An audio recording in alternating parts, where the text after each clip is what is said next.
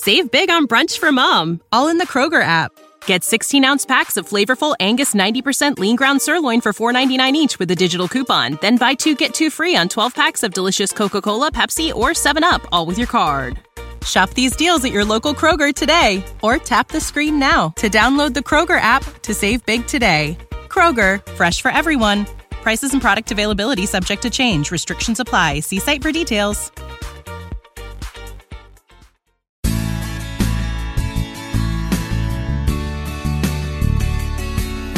Welcome, everyone, to another episode of Positively Trek with your hosts, Dan Gunther, that's me, and, of course, Barry DeFord, who joins me every week now, talking all about the week's Star Trek news and really cool stuff from the Star Trek universe.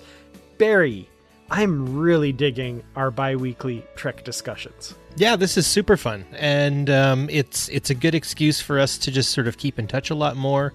It's gotten us to a point where we've been able even to meet up a little more. I think we've seen more of each other now than ever. So I think podcasting is just sort of a way for people to sort of exercise their friendship in a unique way and do it in front of a non-live studio audience, or whatever you could say. I'm happy to be here. Performative friendship, maybe, or something like that. Maybe. I don't know. I mean, we're buds anyway. But yeah, absolutely. Yeah. No, it's great. And it's led to some other really cool stuff, too, because we met up recently to play Star Trek Ascendancy with a couple of friends. It finally happened. Yeah. It finally did, yeah. I was able to play the Klingon Empire with my adopted son, who came and played, but mostly played his baseball game app instead. Because Star Trek Ascendancy is a wildly complicated game that should have started at 2 in the afternoon, not 7 at night. Yes. But that's okay. We enjoyed ourselves. Absolutely. Yeah, no, I kind of forgot how involved that game was, and I played the Andorians, so I got to call everybody Pinkskins all night and be. I think my starting technology or whatever, starting feature was like unrepentant aggression or something like that. I can't remember what. Yeah. But that was a lot of fun. I regret that in that game the Klingons and the Andorians have not yet met, but to be continued. So yes, we took detailed photographs with our smartphones, us and the friends we invited over, and I have in fact gone back to the picture of not only the map itself, but also what I have in kind of in motion and stuff, and all the little plans I have with my first fleet. Oh, and yeah. So I've actually been giving it a little bit of meaningful thought. So yeah, if we can get this going again soon, that would be wonderful. I think we have sort of like a dead man switch that if we don't get back together in like 3-ish months, we'll just hit the reset button on the whole thing and start over. But it wasn't that hard to get a hang of, to be honest. I did enjoy it, and it is something that's like got my attention now, so I think we will have a chance to play it again soon. Absolutely, yeah. And when I say to be continued, I do mean that. I'm excited to give updates on this ongoing game on the podcast. So Klingons and Andorians remain uncontacted with each other, but that's sure to be explosive when that happens. I would imagine. And I mean, looking at the map, the Romulans are starting to build and grow a bit of a haphazard empire. Most of the planets that they colonized are dangerous to arrive at, whereas the Klingons have the fewest systems at this point, but it's also because I think we ended just at the end of our turn, so we'll see what we can make of it later. But if things go well, the Klingon Empire will have a new technology that basically pumps out an automatic ship at every turn. Ooh. So I'm going to be really excited when that thing kicks in, which is in probably two more turns if everything goes according to plan. So, oh my goodness, I'm going to have to read these rules very carefully and try and figure out a way out of this. Wow. Yeah. Meanwhile, we've got the Federation off to the side as well, and the Andorians and the Federation are actually the first two who have met, which I guess kind of makes sense historically, but yeah, we'll see. Yeah, I do note a mild amount of needing each other more than liking one another, which again can sometimes characterize the human-Andorian relationship. Interesting. Yeah, there's already some trade agreements going on there, so... So anyway, that's fun. I enjoy this, and yeah, the diplomacy of it all is quite fun. Oh, it's going to be great. But we're not here to talk just about Star Trek Ascendancy. We, of course, have a lot of Star Trek news to bring you this week, including the news from the New York Comic Con 2022, which is Legion. There's tons of stuff for Discovery, Prodigy, and most notably, I would say, Star Trek Picard as well. So we'll get to that in our feature. There are some other pieces of news that we're going to get to before then, before we really dig into those New York Comic Con goodies. So the first bit of news is, I suppose, a bit of sad news, not entirely unexpected. A piece of news that I actually, just for hilarity's sake, wish Bruce were here to comment on, because we've kind of had this fun thing about commenting on news in this arena. And if you haven't guessed already, this is the news that Star Trek 4, not the one with the whales, the new Star Trek 4 that's perpetually on the horizon, has disappeared from that horizon. And it is no longer on Paramount Pictures' release calendar. So it has been stricken from the release schedule just a few weeks after losing its director and being assured that, oh no, it's still an ongoing concern. We're searching for a director. Everything is fine.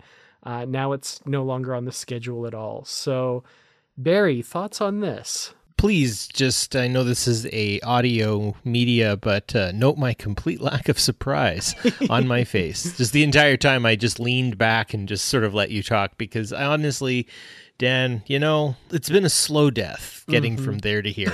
and it's okay, because I guess like not everything's going to survive, right? Mm-hmm. And I think that the JJ verse Star Trek films did their part in the time that they had, and they were enjoyable. I was saying our young lad who joined us to the tabletop game, his only exposure to Star Trek so far has been 2009 Trek, and that got him to come over and play a very long form tabletop board game. So if that's anything, I mean, it does a great job of sometimes capturing people's imagination, making Star Trek a little more accessible, I guess, in a lot of cases, because it is just sort of running on tropes. It sort of supercharges its characters, and it's a lot of fun. It's kind of like a carnival ride. So it did its part. It's done its thing, and now we have a lot of really great television series that are being, filmed and everything like that. So I guess if there was nothing else going on in the Star Trek world, this would be pretty depressing. But I guess for me, I'm kind of like, all right, fair enough. Yeah, I feel much the same way. I mean, I'm not losing sleep and tossing and turning about the fact that this particular iteration of this film is not going to come to pass, or seemingly won't come to pass at this point. There will be another Star Trek movie someday. I've long held the opinion that film isn't the best medium for Star Trek anyway. There are some incredible Star Trek films, and Star Trek films are what made me fall in love with Trek in the first place. But like you say, look at what we're getting right now on television. Yeah. I mean, our cup runneth over already. And this incredible, huge sundae with whipped cream of Star Trek that we're getting is missing the cherry on top of Star Trek 4. Well, it's still a pretty incredible sundae. I mean, we can't complain at all. See, well, you've been saying this. Now I'm on Skip the Dishes looking at Dairy Queen. Thanks a lot, Dan. No, you're right. And I would say that actually in a lot of cases, the best film, Star Trek, draws a lot from its what made it good television wise, right? Like, I mean, I think about Balance of Terror and the Corbomite maneuver for Wrath of Khan. I think that, Star Trek Insurrection is actually a wonderful episode of Star Trek The Next Generation. Mm-hmm. I mean, honestly, like film wise, if you are not a Star Trek fan, holy cow, I'm so sorry you had to sit through that movie. But like for someone who likes episodes of TNG, that was, that's up there. I enjoyed it. It was fun. The graphics were a little funky, but whatever. Yeah. And so what's to worry? It's all good. If their heart wasn't in it, it would have been just sort of schlock anyway. So, all right, let's go with quality over quantity. Absolutely. And I mean, I don't know how much more I want to say about this film. We'll bring you, of course, any new news as it comes out from the film, but I think at this point, until they're in front of cameras, there's probably not much to say about this. So Yeah. Because, we got Star Trek on television. We've historically got it in films. We usually have it in novels. There's a bit of a drought happening with the novels right now for various reasons, but, that's neither here nor there. And we also get Star Trek in comics. So there's no shortage of Star Trek. And there are a couple new comic series that have been announced that I wanted to draw everyone's attention to. And the first is Star Trek Strange New Worlds, The Illyrian Enigma. And don't try and say that 10 times fast, but this is a 4-issue miniseries based on Star Trek Strange New Worlds, which is designed to bridge the gap between seasons 1 and 2. This sounds pretty interesting. The little blurb here, the synopsis is, in Star Trek Strange New Worlds, The Illyrian Enigma, Commander Una Chin Riley, first officer and helmsman of the USS Enterprise, stands accused of unlawful genetic modification by Starfleet. Sparing no time, Captain Pike and his crew set out in search of evidence to prove her innocence. So this is fascinating because, of course, that was kind of the cliffhanger we were left with at the end of season 1. We have number 1 arrested for this impropriety of hers in the eyes of Starfleet. What I find interesting is, I can't imagine they're going to resolve that plot point in a tie-in comic, right? That's not going to happen, right? Well, they did for 2009 Trek, didn't they? Well, Countdown? I mean, yeah, they gave some backstory for what happens in the movie and that sort of thing. But for this, it's like a cliffhanger of a television show. I feel like they're not going to resolve that storyline and end it in a comic and then, right? I don't know. That seems odd to me. I mean, continue it, yes, but I don't think we're going to get that storyline wrapped up in this, right? Yeah, comic books can do a lot, I guess, and I would never underestimate them to kind of basically bend reality to whatever they want. I used to be an X-Men fan, and I guess the concept of death really isn't much of a thing in the world of comics. It is sort of the opportunity to just do whatever and however you want. And that's why I think in some cases comics don't always translate well into movies, especially when it's so heavy on special effects, because what comic books always have to rely on is their ability to tell the story in as many frames, right? Or panels, as they would say. So I think what's going to happen is we might have to run over to our local comic book shop and pick this up and see. I've just been having a quick look at it at its work and stuff like that, and these are all very artistic. But I don't know what it is. But cover B, Jake Bartok, yeah, that cover B. He's even done the Star Trek Online style, kind of like there's sort of like a contrail behind the Enterprise as it's passing along Pike, just looking as regal as ever. Like, geez, crow, it looks like you could chip flint off of his cheekbones. But yeah, no, it's I think it's worth a look to see if maybe they manage it or not. Yeah, we'll definitely check these out. I'm really interested in seeing what they do with this. My best guess is we'll get, because it talks about them finding evidence and that sort of thing. I could see this being a 4-issue kind of exploration of the issue and them amassing some evidence and making their case, and then maybe issue 4 ending to be continued in season 2 of Star Trek Strange New Worlds. The ultimate tie-in, right? You get the show watchers to read the comic, and then you get the comic readers to renew interest in tuning in for season 2, I guess. So my mind kind of flashes back to the DC comic book days where they were putting out regular comics while the Star Trek films were coming out, and they were running concurrently. And Star Trek 3, of course, ended with them on Vulcan in a Klingon bird of prey, and the comics continued their story, bringing them back to the Federation, Kirk getting command of the Excelsior, and all of these things happening. And then when Star Trek 4 was going to come out, they had to get everybody back on Vulcan somehow with a Klingon bird of prey. And God's help me, they did it.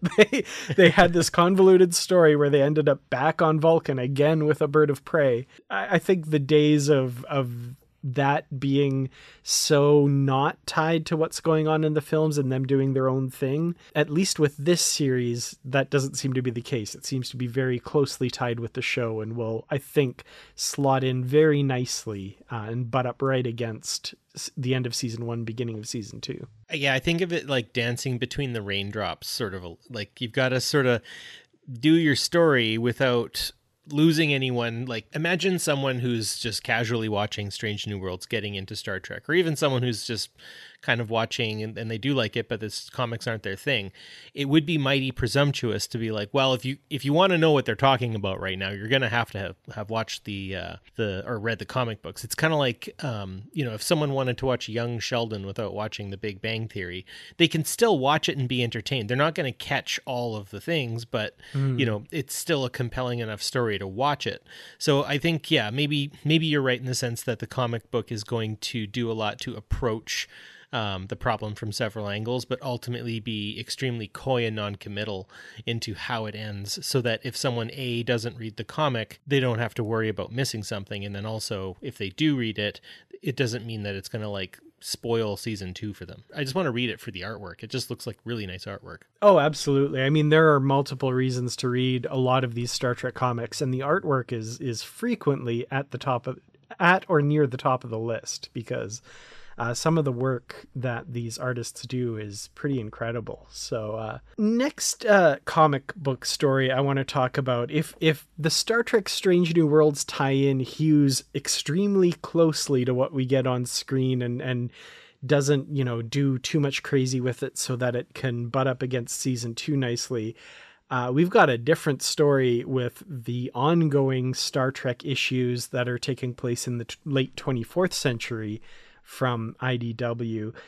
We've previously talked on the podcast, I think back in the Bruce days, about an upcoming Star Trek series with Captain Benjamin Sisko in command of the USS Theseus on a mission from the Prophets, this kind of crazy ongoing series they're doing.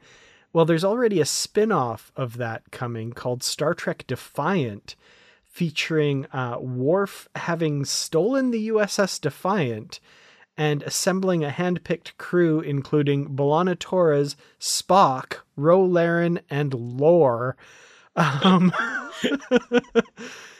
Okay. Remember when I talked about dancing between the raindrops and not trying to mush up anything? This was like a hold my Romulan ale moment. Absolutely. Went for it. This looks absolutely wild. It's planning to debut in March of 2023, which will be about 5 issues into that flagship Star Trek series with Sisko and his crew. And the 2 comics will apparently eventually cross over. I'm so excited. I'm so eager to read these just for the wild, okay, lore and really, I'm almost rendered speechless. This is wild to me. Well, the best part again is I'm just such a big fan of cover art and what it says. And so the first one is just cool because, you got your 4 main characters. You've got a kooky looking Lore, a pensive looking Spock, I don't know, either ready to bust out some Shakira dance moves or whatever, but Worf's like, gotcha. And then Ensign Rose in the back, like sneaking out a laser shot on you. And then you got this beautiful front picture of the Defiant with its deflector and the Bessard collectors and stuff. Just, it looks gritty, right? Mm-hmm. And I'm thinking wow, this is gonna be really, really cool. And then cover B is these multicolored, it's very psychedelic, and there's this Worf head in the middle. It's I really don't know what to make of it. I just feel like this is again something that we're just gonna have to look at or get our hands on just for the sheer kookiness that it's gonna be. I don't think they're gonna follow anything. It's just, this is going to be a big party. Yeah. I mean, I usually get these comics digitally and check them out that way. But this cover B, I might need to get that just to frame it and put it on my wall. This psychedelic purple blades and elements from Worf's Baldric, I guess, kind of are intertwined there. I don't know what's going on with this, but it is wild. And it's got a Hendrix vibe to it. I feel like Purple Haze should be playing behind, but with in Klingon or something. I don't know. Yeah, absolutely. Or like the transitions between scenes in the comic will be like a punk band, playing something as they transition to the next scene. It's like, what is going on? It's good. It's campy. Yeah, I love that it feels like, I guess the reins have been taken off and they're just, I guess Paramount has said, yeah, go for it, whatever. So they're going for it. I admire big swings. So what the heck? Let's see. Maybe this will be great. YOLO. Absolutely. Let's yeet the Defiant. Like whatever. They already did it once, right? Yeah, absolutely. Blew it up. You can do whatever you want. It's a tough little ship. For sure. Well, let's take a brief break here. And when we come back, we'll jump into all of the really crazy reveals and trailers and all that sort of stuff that we got from New York Comic Con. What's the easiest choice you can make? Window instead of middle seat? Picking a vendor who sends a great gift basket? Outsourcing business tasks you hate? What about selling with Shopify? Whether you're selling a little or a lot, Shopify helps you do your thing, however you cha-ching. Shopify is the global commerce platform that helps you sell at every stage of your business. From the launch your online shop stage to the first real-life store stage, all the way to the did we just hit 1 million orders stage. Shopify's there to help you grow. Whether you're selling scented soap or offering outdoor outfits, Shopify helps you sell. Wherever and whatever you're selling, Shopify's got you covered. Sign up for a $1 per month trial period at shopify.com/try. Go to shopify.com/try now to grow your business, no matter what stage you're in. Shopify.com/try. When you need mealtime inspiration, it's worth shopping Kroger, where you'll find over 30,000 mouth-watering choices that excite your inner foodie. And no matter what tasty choice you make, you'll enjoy our everyday low prices, plus extra ways to save, like digital coupons worth over $600 each week. You can also save up to $1 off per gallon at the pump with fuel points. More savings and more inspiring flavors make shopping Kroger worth it every time. Kroger, fresh for everyone. Fuel restrictions apply. This episode of Positively Trek would not be possible without the support of those of you who have gone to patreon.com/positivelytrek and signed up to become a Patreon supporter of the show. Thank you all so very much for your donations. They truly do help bring this show to you each week. Thank you especially to our Constitution class supporters, Joyce Marin, Justin Ozer, Jim Stoffel, Jesse Earl, Dave Garcia, Rick Young, Paul D. Kinnear, and our associate producer for the month of October, Linda B. If you'd like to become a supporter of the show, go to patreon.com/positivelytrek. You can get perks such as early access to episodes, ad-free versions of episodes, exclusive content, shoutouts, associate producer credits, and much more. Once again, that's patreon.com/positivelytrek. Thank you all once again. And now, let's get back to the show.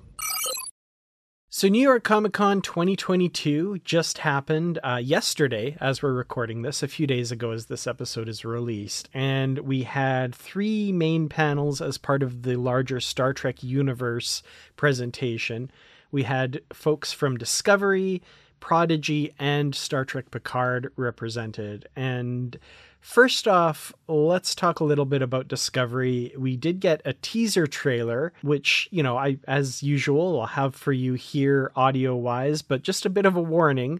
There's very little dialogue in this trailer and lots of flashy scenes, so I don't know how it'll translate to a podcast, but I'm sure you'll let me know.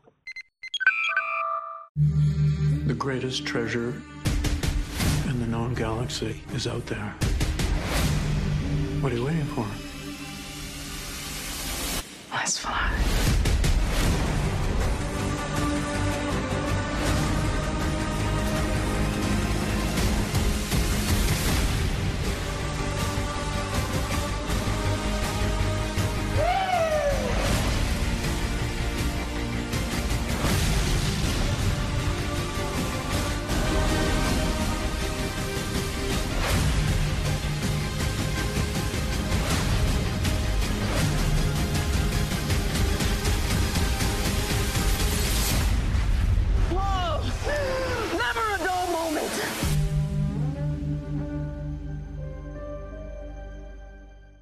So yeah, there we go. Discovery trailer. Wow. Sorry. Yeah. I think we had two pieces of dialogue in there. We had Kovich, of course, talking about, the universe's greatest treasure. It kind of sounds like an Indiana Jones type thing. They're on some sort of hunt for something. And I think the other bit of dialogue we got was the very end with Burnham riding a starship at warp, saying never a dull moment, which very visually impressive. So what are your thoughts on this trailer? Visually impressive. That's really all I can say. Is the whole thing is just a bunch of eye candy. Again, we may be missing out on JJ Trek, but I do very much feel like Discovery has inherited that level of sensory just treats, right? Like, I think I've mentioned before somewhere, at least to everyone I know, that like that scene when the Discovery in season 2 almost goes into the mycelial network and it's like halfway in the middle, like the audio editing of that is just, it's beautiful. Yeah. So again, this will not be a hard series to watch. How do you feel about the details that we have, this ancient power or ancient treasure or something that they're going to go find that's been hidden? What are your thoughts there? How do you see this one panning out? Well, the one thing that I'm kind of interested in is if this premise is like, if they hew to this, if this is what they're going with, and basically the premise is Burnham and the crew of the Discovery are uncovering a mystery that sends them on an epic adventure across the galaxy to find an ancient power whose very existence has been deliberately hidden for centuries. And of course, there are others that are competing with them on this hunt, and foes who are desperate to claim this prize for themselves and will stop at nothing to get it, all those media buzzwords and stuff. The one thing I'm not seeing here, and I'm like, fingers crossed, I'm like, let's keep down this path, is I'm not seeing like an existential threat to the galaxy or Earth, or everyone is going to die unless we do X, Y, and Z. Z for our mostly American audience.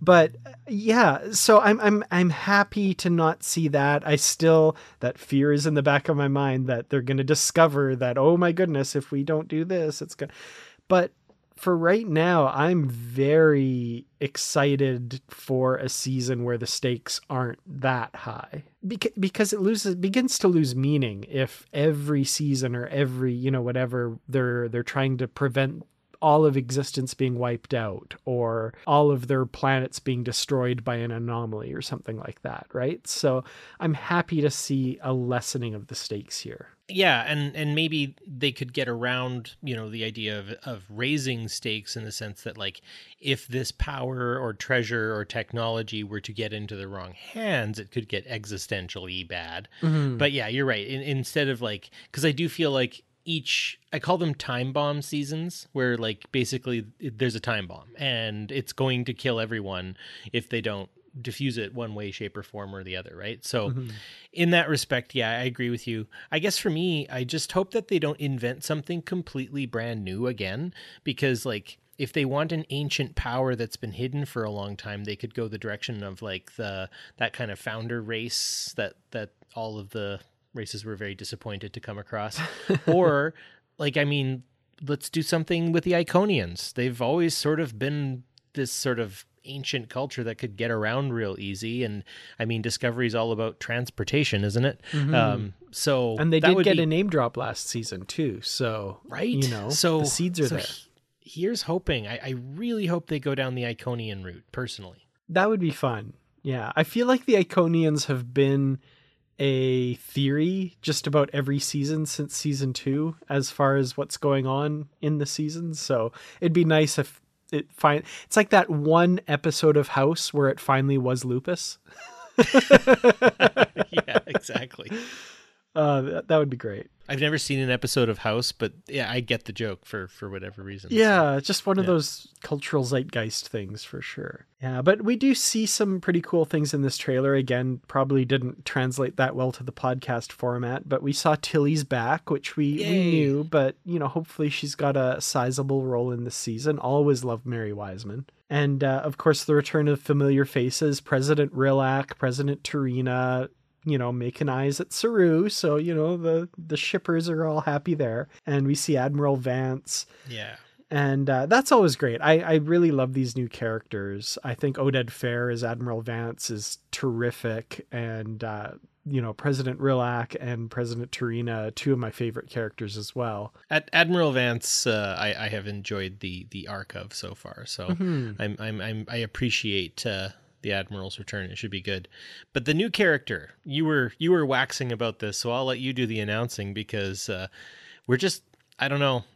It's that other series or completely other franchise that we are headhunting from a little bit, and I'm here for it. Absolutely. Yeah, we have Captain Raynor, played by Callum Keith Rennie, and the publicity photo for this guy, he looks very much like normal Callum Keith Rennie, but with these rather large pointed ears that look even bigger, I think, than Vulcan. I think it's something else there. But for those of you who don't know this actor, I've long loved his work. Recently in the Umbrella Academy, he played a character named Lester. And he's, of course, known in Battlestar Galactica as one of the Cylons. So yeah, the Cylon he played in Battlestar, of course, was number 2, but he was also called Leoben, which some very quick Googling by Barry uncovered, covering my butt there. We're tightly edited. You don't hear the seams, but yeah, that's awesome. And also, he was born in Sunderland, England, but he was raised in Edmonton, Alberta. So that's pretty cool. I was also raised in Edmonton, Alberta, and I've never met him. Oh, shoot. Yeah, no. But yeah, I love this guy. He's incredible in whatever he's in. Like, some of his stuff as Leoben in Battlestar was chilling. Like, he had a lot of scenes with Starbuck and some very raw stuff that he had to play as an actor that really kind of freaks you out because he's pretty intense.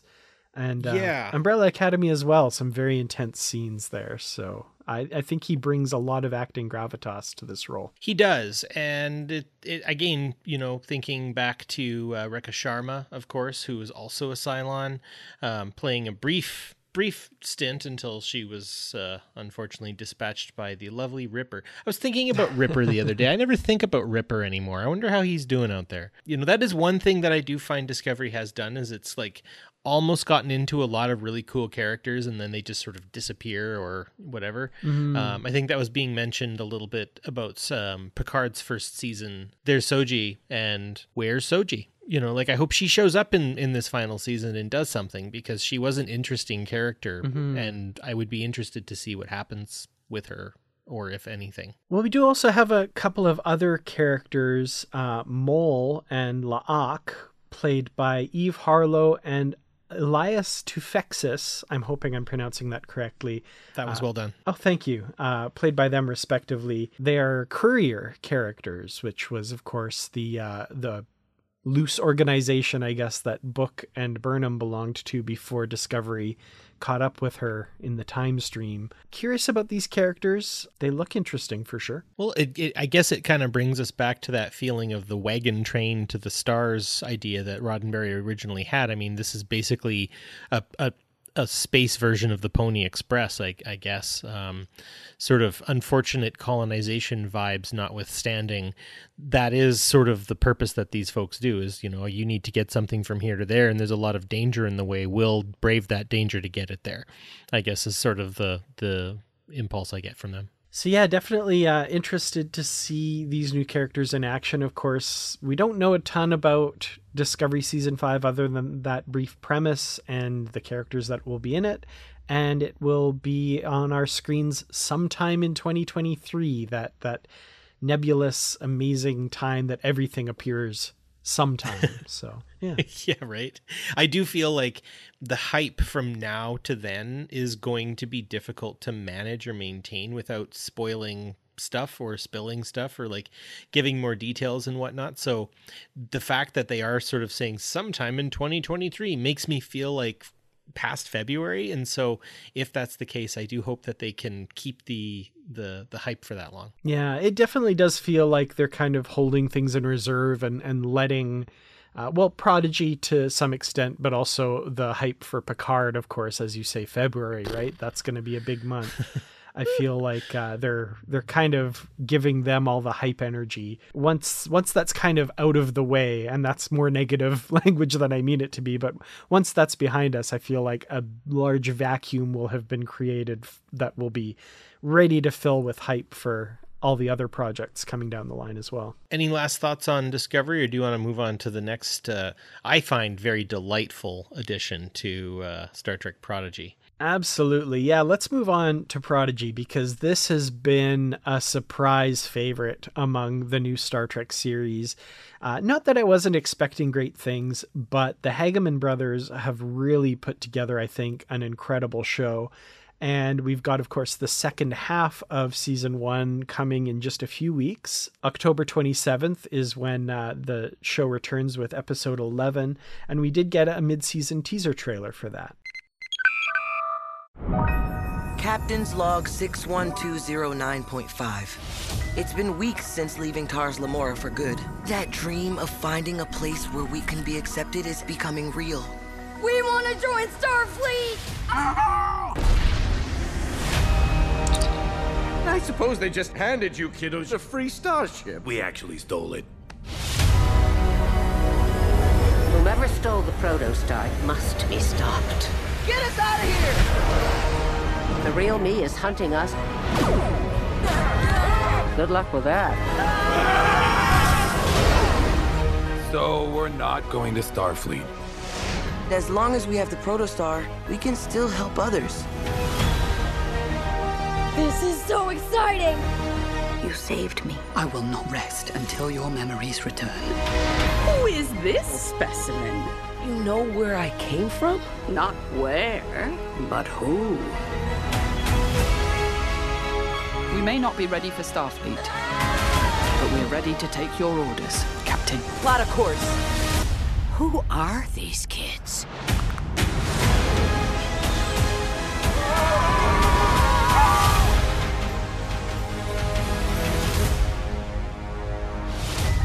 Gwyn, look at me. What is it? I remember everything. And I am absolutely delighted to see Ronnie Cox getting work. It's about time Jellicoe showed up to get it done. In my time as a person who's worked in the education system, there's been times that I've had to be a person in charge, and I do have to say that when a new person shows up, it can be difficult to know sort of how they're going to change the structure and style of whatever, group you're a part of, be it for business, be it community group, whatever. And I always have felt the pun intended fish out of water kind of approach that Jellicoe had in his episode, his double episode of Star Trek. I just got that pun, by the way. Sorry. The last horse just crossed the finish line on that one. That's all right. It was a deep cut. But I just find that really there was nothing wrong with Captain Jellicoe. There was something wrong with the crew. Mm-hmm. And it was an interesting and very sort of instructive thing that I've always really thought a lot about. And so I'll always have a great deal of sympathy for Jellicoe. And I hope we don't just see him for one episode. I hope we see him for a number of them and in time to come. The best part about it is it's animated. So, I mean, he can do the whole thing in his pajamas if he wants. Just nice to see Ronnie Cox back reprising a role that I have always just very much enjoyed. Absolutely. And yeah, getting, I think, a well-deserved promotion. I mean, he had to go in and babysit that Enterprise crew. Yeah. And watching that two-parter as an adult and just the temper tantrum that Riker throws, I feel like, I could be wrong, but I almost feel like behind the scenes, Starfleet kept pushing Riker to get a command of a starship. And then the Enterprise D was destroyed and he's back as first officer of the Enterprise E. I feel like Jellicoe made a recommendation and Starfleet stopped pulling out the command chair for Riker based on his behavior in that episode. You're probably not wrong, because Jellicoe is a by the book kind of guy, right? He knows how to run a ship. He knows how to keep it clean and tidy and running at full capacity.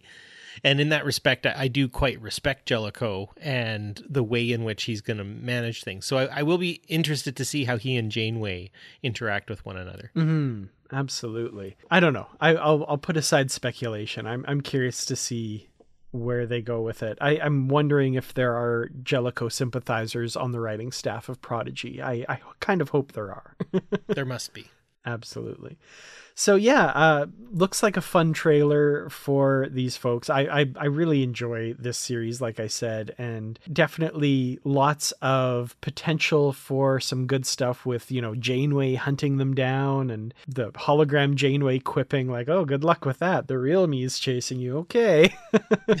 So I think there's some good stuff to come from this show. Roll on, because it's coming the soonest. So it'll be the most exciting for now for me. But there is something that, I don't know, I might have to take some days off in February. What do you think? I might be right there with you. Okay, here's the wow.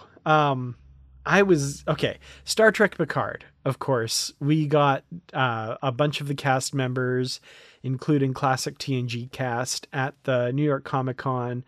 And we got this incredible full trailer for Star Trek Picard Season 3. Let's roll it.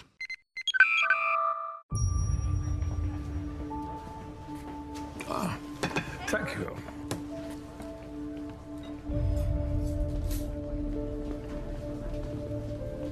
Admiral.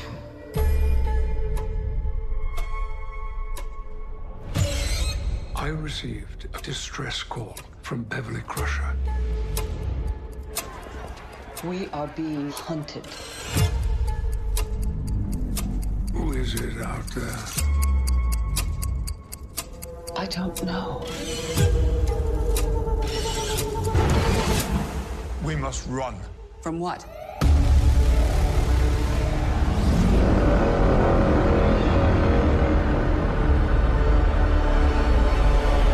How very precise with your timing, Jean-Luc Picard.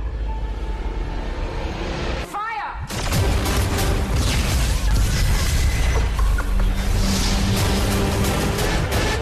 You should know that I now prefer pacifism to combat. We're all gonna die. They are blind to something big. It will be what it always was. Attempts on your life. Worf and Riker roped them into this too. I was once like her, irrational, violent. The forge! Gun it! Stay inside! Aye, sir. There's a darkness on this ship. All-consuming darkness. I'll peck and I'll jab. Everything that makes you, you. We will scorch the earth under which you stand, and the night will brighten with the ashes of the Federation. But first, we will have vengeance. Fire everything we've got!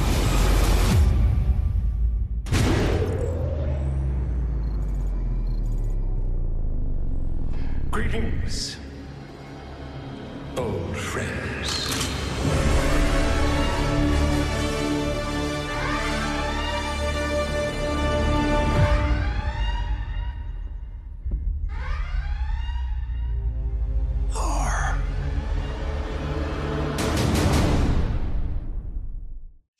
So much to unpack here. We've got the thing that really kind of honestly blew my mind in this trailer. Like there's lots in here. Great stuff with the characters. We get a pacifist Worf, which I kind of want to learn more about. That's interesting. And Riker's retort, we're all going to die. This looks great. I love that interplay. I have to say my reactions as I watch this, and I'm glad none of this was spoiled for me as I watched it. We get that reveal of Daniel Davis as Moriarty, which honestly blew my mind. Like, I did not think that we'd be revisiting this character. Very thrilled. I love Daniel Davis. I think he's an incredible actor, and I'm very excited to see where this goes. And then that reveal right at the end where Geordi sees, Brent Spiner's character and goes, Lore. And honestly, I kind of went, oh, okay. Yeah. All right. Brent Spiner has found his way back in, because he will. I mean, Brent giving the man the credit where it's due. I mean, he did very much sort of create an entire element of Star Trek himself, and has maintained it by basically playing so many versions of this sort of concept of Data. He's been in pretty much every, like, he wasn't in Voyager at all, I don't think. No, I don't believe so. Yeah. But I liked him in Enterprise. Absolutely. And stuff. And it's funny, actually, I got to talk to him once. I have taught a drama class in the past, and I've even done improv games where I call it the emotion chip, and I turn the emotion chip on and off for students who are doing a drama sketch, just improving it, and they have to be emotional and then suddenly completely unemotional, and obviously they get put in kooky situations. And so I actually got to tell Brent Spiner that when I met him at SDLV once, and he thought that was charming, I'm sure.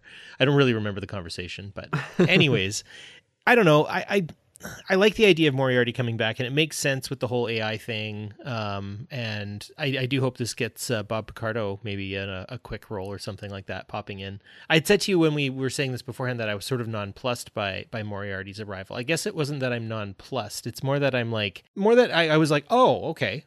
All right. It's because I wasn't really expecting him. Like, of anyone, I was like, oh, because you sort of used a bunch of exclamations at the beginning, and that's sort of me too, of like, I was not expecting this whatsoever. So like, I was expecting to see Brent Spiner. I was expecting to see this like star-studded cast of very wonderful familiar faces. I shared with us on the Google Drive that picture. It's got all the different title headshots of all of the characters, and it's really cool to see them back. One thing that I was going to say about this is Jonathan Frakes and his tweet. If someone has seen it, he tweets that it's like, oh, it's the final voyage and all this sort of stuff. And then he types, maybe not final.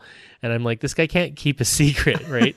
But if it leads to some kind of other cinematic feature in the end that puts them all back on the big screen, we were talking about cinematic features. Sure, I take it. Why not? Absolutely. Yeah. I mean, Nemesis, I'm so glad that Nemesis is no longer going to be their swan song. And all the comments from Terry Matalas about writing this final season and being the showrunner for it are basically that he wanted to do the Star Trek The Next Generation final film, but he made it 10 hours instead of 2, which that's thrilling. I'm all for that.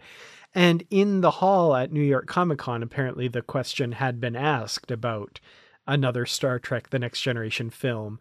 And Patrick Stewart was kind of playing coy a little bit and saying, like, do you want them to do that? You know, make some noise. Maybe, you know, I wouldn't say no if Paramount asked. And in that kind of playful Patrick Stewart way, which that was kind of surprising and interesting that we've gotten to this point now where I remember years ago, he was like, oh, I've hung up the spacesuit. I'll probably never play Picard again. And now it almost sounds, and I mean, I know there's a lot of showmanship and a lot of pageantry here, and a lot of it's just for show, but it almost sounds like he's lobbying for another TNG film, which that's pretty cool. I didn't think we'd get there with this cast or this actor in particular. Are you familiar with the theological mind game or mind puzzle called Pascal's Wager? Oh yes, absolutely. For those of you who don't, really quick, it's the idea of if you believe in God or if you don't. So if you believe in God and there is a God, then you are rewarded because you believe in him. If you believe in God and there isn't a God, it won't matter because after you're gone and blah, blah, blah. If you don't believe in God and there isn't a God, that also won't matter. But if you don't believe in God and there is a God, then you might have some explaining to do after you've cast off this mortal coil. Then it said that, you know, maybe just go with the idea that there is a God just in case, and then you've covered all your bases, basically. Sometimes the cynic in me is like, oh, look at these old actors, you know, they've basically found a cash cow to pay for their retirement. And that's not a really nice way of thinking. And that means that the world is bad, and it's hardened my ice heart in a terrible way. Because to be honest with you, when I see these actors in these scenes, on these panels, they look like they're having the time of their life. They look happy. We're happy. Everyone's happy here. So I'm going to do sort of a Pascal's wager for what's happening right now. And I do think that the fandom is truly driving the storytelling in this, where I do really see the writers are like coming to these, talking to fans, interacting with the actors who have also, as we've mentioned with Brent Spiner, Michael Dorn specifically, and how much they've done to advance the storylines and, all of the different contexts of Star Trek. So this is sort of like we feed our energy goes in and then TV shows come out. I'm willing to continue this in perpetuity, really, and, there was a mention of sort of like a passing the torch moment that might be happening in this, or maybe it was a baton. I can't remember the exact wording. I do see that, a kind of a blending of old and new characters coming and going, recasting of characters like Uhura in Discovery and stuff like that. So seeing these characters on their final romp, maybe not their last romp, according to Jonathan Frakes, plus new characters that can sort of carry on from there, I'm really excited and I'm really hopeful. So whatever comes of this, man, it's so cool. Any new characters that stand out for you at all, or any returns that you're just super excited to see? Well, I did want to mention Amanda Plummer as the main villain, it looks like, in this. And of course, daughter of Christopher Plummer. So pretty cool little connection there. It looks like she's got some great, villain vamping moments, which, Star Trek villains just are so good at chewing the scenery that I'm looking forward to some of this. As much as sometimes the best Star Trek isn't centered around a villain, Star Trek still had some pretty good villains that are fun to see our heroes play off against. So I'm really curious to see what she brings to that. I think it's going to be so much fun having her. She is just such an over-the-top actor when she wants to be. Mm-hmm. And I mean, I think about the opening scene in Pulp Fiction, right? When she and suddenly Tim Roth are talking, and then just suddenly she bursts from being this like sweet, just happy British lady at a Los Angeles diner to absolutely like honey badger level violent, like ready to kill everybody. So I hope she brings some of that energy, because there is sort of a serious feel to Star Trek Picard that I've felt. And if she can come in there and kind of raise the tempo a little bit, that might be fun. Mm-hmm. Absolutely. I'd like to see her and Jonathan Frakes. I would like to see those two actors square off. That would be interesting. Mm-hmm. Yeah, I like that. It's got to be better than the Riker Viceroy face off in Nemesis, right? When he pushes him down like 300 stories, on deck 29 of the 26 deck starship, and then with, I don't know, like Star Trek 5 turbolift levels of lunacy below that. I don't know. It became a monster movie at that point for me. Honestly, it's Nemesis. Tough. Oh man, the scenes where all of the different spaceships are fighting outside of the nebula, though, that's some nice imagery. Mm-hmm. My absolute favorite scene in Star Trek Nemesis is one that didn't make it to the screen. It's in the deleted scenes where Picard and Data are in his quarters talking about change and moving on, and things not being in static equilibrium all the time. And obviously they're talking about death, right? And mm-hmm. I just I don't know, I feel like that director stripped everything that was Star Trek out of that film for what we got. Anyway, we'll do an episode all about Star Trek Nemesis sometime. I think that'll actually be a fun and interesting episode to just really pick that. I don't know if it could be on Positively Trek, but we'll try and make it work. We could call it Positively Constructive Critic. Hold on. You know what? I'll get back to you on that one. Maybe we could call it Positively Trek, where the first part of Positively is pause. Like you've hit the pause button. So yeah, we're just pausing the positivity. Yeah, there we are. Pausing positivity on pausing Positively Trek. There we are. Perfect. Easy to say. The Illyrian crisis. Okay. So I did see in the notes that you wanted to call out a particular actor that we see in the trailer and the character that she's playing. And I'm very excited about this as well, but I would like to give you the honors of this one. Yeah, Geordi gets a daughter, and I'm so excited for him. I don't know who he had the daughter with. I certainly hope it's not with I'm Dr. Leah Brahms. Yeah. I hope it's not with Dr. Leah Brahms, because I feel like that just didn't go the right way, and it never will. And it's okay to be friends, and it's okay to sort of, be ships passing in the night, sort of, because she's just not that into you, Geordi. But anyways, so yeah, the Alandra LaForge is her name, and she's played by, I believe, Micah, and I don't know for sure, Micah Burton. And the coolest thing that I found out was how she ended up announcing this on Twitter. She actually did a video of her resetting her bio, saying who she plays in Star Trek. And that was a really cool way of doing it. Shows that the actor is probably, I'm hoping she's excited. I mean, she gets to work with LeVar Burton, who I hear is a real gem of a fella. But the coolest part is she was also on this podcasty show thing called Critical Role. And it's about Dungeons and Dragons. So I feel like we're kind of pulling from the farm leagues of fandom in a lot of cases to get people onto Star Trek itself, and I would really like to see what this character has to offer. Maybe she could even be part of that baton passing sort of thing. But it also brings me to a conversation that we had while we were playing Star Trek Ascendancy, and that is, if we were to do some kind of D&D like thing with Positively Trek, where we would have friends get together and we would end up doing some kind of storyline D&D, either via tabletop or something else, would that be something of interest to folks? What do you think, Dan? I mean, I would be really into that. I've mentioned on the podcast before, of course, Modiphius's Star Trek Adventures tabletop RPG, very D&D-esque. When that came out a few years ago, I bought a bunch of the core rule book and some of the peripherals. I was going to buy the big Borg cube thing that has all the paintable figures and stuff. I didn't quite drop that much money, but I was very tempted. And then sadly, it's now just kind of sat in a corner, wrapped in cellophane, gathering dust. I haven't done anything with that yet, but it would be really interesting, and I'm curious to gauge the interest level of our listeners, if that would be something they'd be interested in hearing happen. I have several friends who do a regular D&D get together, and I'm sure they would not be hard to persuade to do a Star Trek themed one at some point. They are all Star Trek fans as well.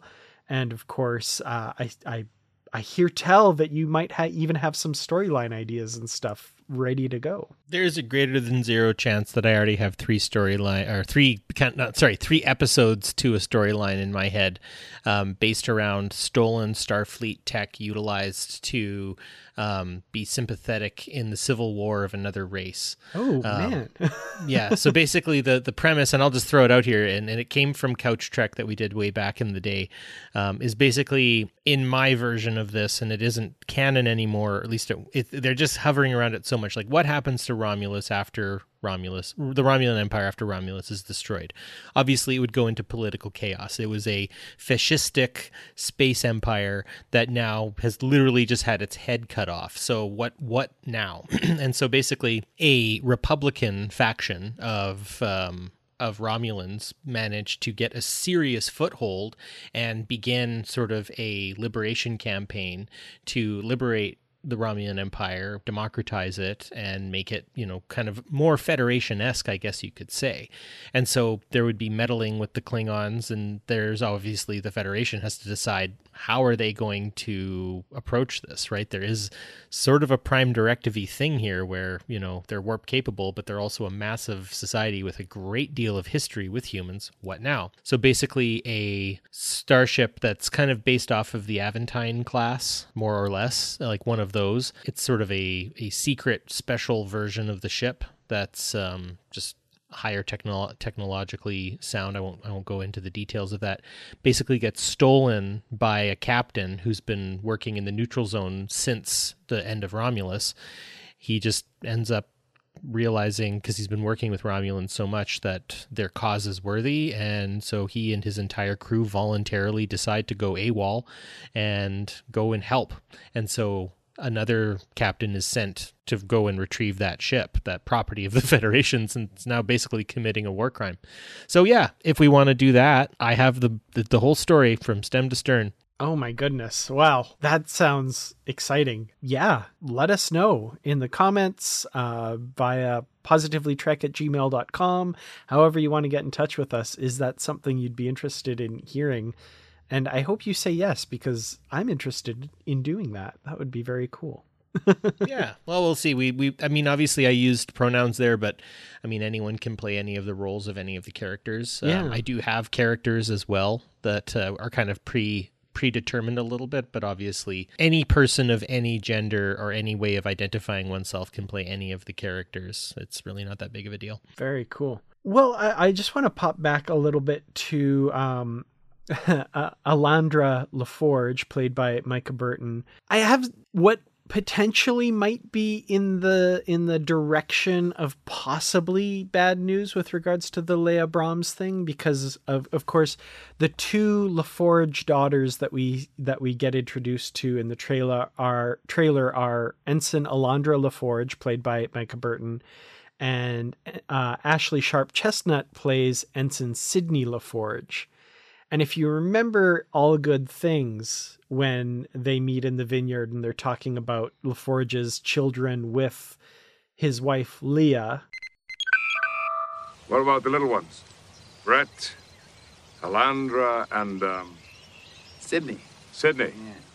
Holy cow. So Alandra and Sydney are from that. So maybe, this isn't a different timeline. Maybe somehow those children from a different mother have the same names, but No, you're right. I know. I forgot about that in All Good Things. Wow. There it is. I don't want it to be Leia Brahms either, but I don't know. It might still not be. You know what? It's all good, because we'll I just think that it's such a big universe, and I understand the callback and all that sort of stuff, and people are going to like that, but like, it was kind of written to be sort of awkward and, the one that got away, and so if she didn't get away, it's sort of like, well, what happened? I bet you they had a pact. Oh, yeah. But which is also kind of icky, because she was married. Like, that's why they didn't get together, is she's married. Yeah. So if they had a pact, it was like, well, if I ever divorce, and that. Oh yeah, no, that could get bad too. That doesn't sound. Anyways, it's those little things that I'll definitely let slide, just for the sake of obviously LeVar Burton playing Geordi LaForge again, which is for me just pretty fantastic anyways. Absolutely. Well, the other reveal that I think we need to just mention from the trailer is, of course, a new starship, the USS Enterprise F, the starship as seen in Star Trek Online, now making its way into canon, which is very, very cool, very gorgeous on the screen flying by. So that was awesome. The ship nerd in me is just kind of like, yay. I do love the legitimizing of Star Trek Online that has taken place from all of this. I think Star Trek Online has played a bit of an unsung role in the development and look of different ships, in its trajectory, again, using fan input to design the ships more and more. And it has taken the very innocent and simple design by Matthew Jeffries by so many years ago to create something, and its variations just overlapping on each other. The Enterprise has always been something beautiful to look at. Each and every iteration of it for me is just something to admire. I actually have in my office the original, the refit, the B, the D, and the E. I don't have the C.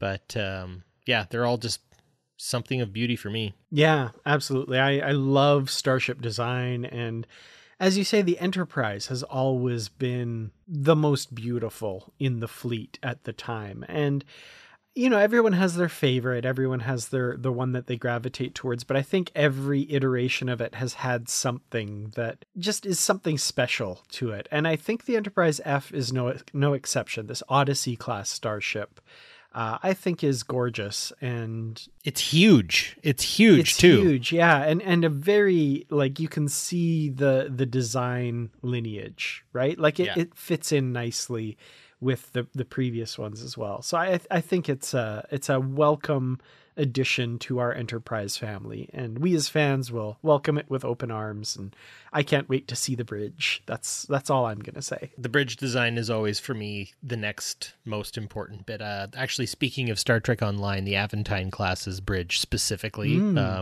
is just an absolute favorite of mine. And now that I have the appropriate computer, I may end up dipping my toe back into Star Trek Online. Who knows? We'll see. Very cool. We'll see how I feel. I haven't played in so long. It's been ages. Well, is there anything else from Star Trek Picard, the panel and the trailer, that you wanted to bring up here? Well, just that I don't want to necessarily play down Moriarty's role. I think he's gonna maybe be something of a foil for Lore, or maybe even he can be sort of like a Hannibal Lecter who helps fight off Lore, or maybe vice versa, where Lore is the person who helps fight kind of the ultimate threat and Lore gets a bit of a redemption arc. That would be the only little piece of it. But it's nice to see this possibly last voyage of these characters. Curse you, Jonathan Frakes, and your coyness. Absolutely. Well, of course, Star Trek Picard Season 3 is coming to our screens in February of 2023. We will be right there watching it and talking about it every week, probably, as we giddily consume this final quote-unquote voyage of the TNG crew.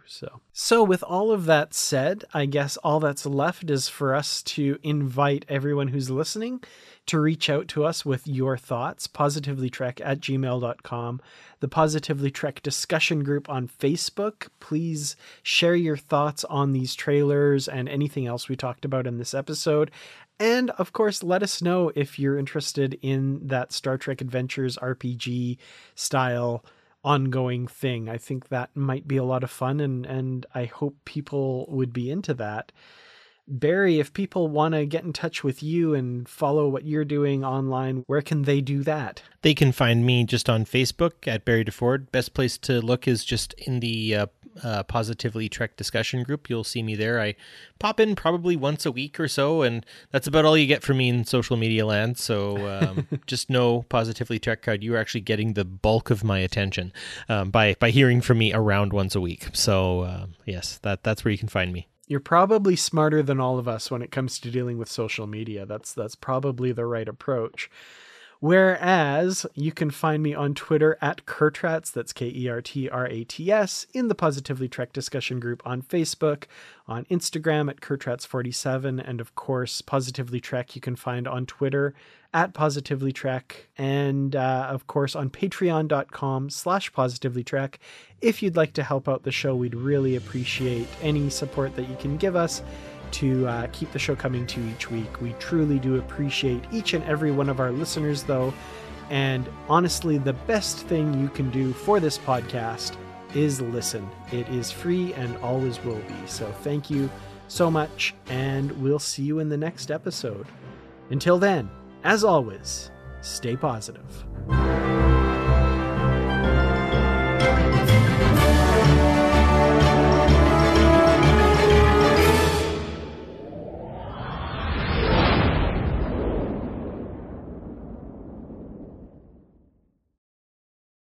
When you need mealtime inspiration, it's worth shopping Kroger, where you'll find over 30,000 mouth-watering choices that excite your inner foodie. And no matter what tasty choice you make, you'll enjoy our everyday low prices, plus extra ways to save, like digital coupons worth over $600 each week. You can also save up to $1 off per gallon at the pump with fuel points. More savings and more inspiring flavors make shopping Kroger worth it every time. Kroger, fresh for everyone. Fuel restrictions apply.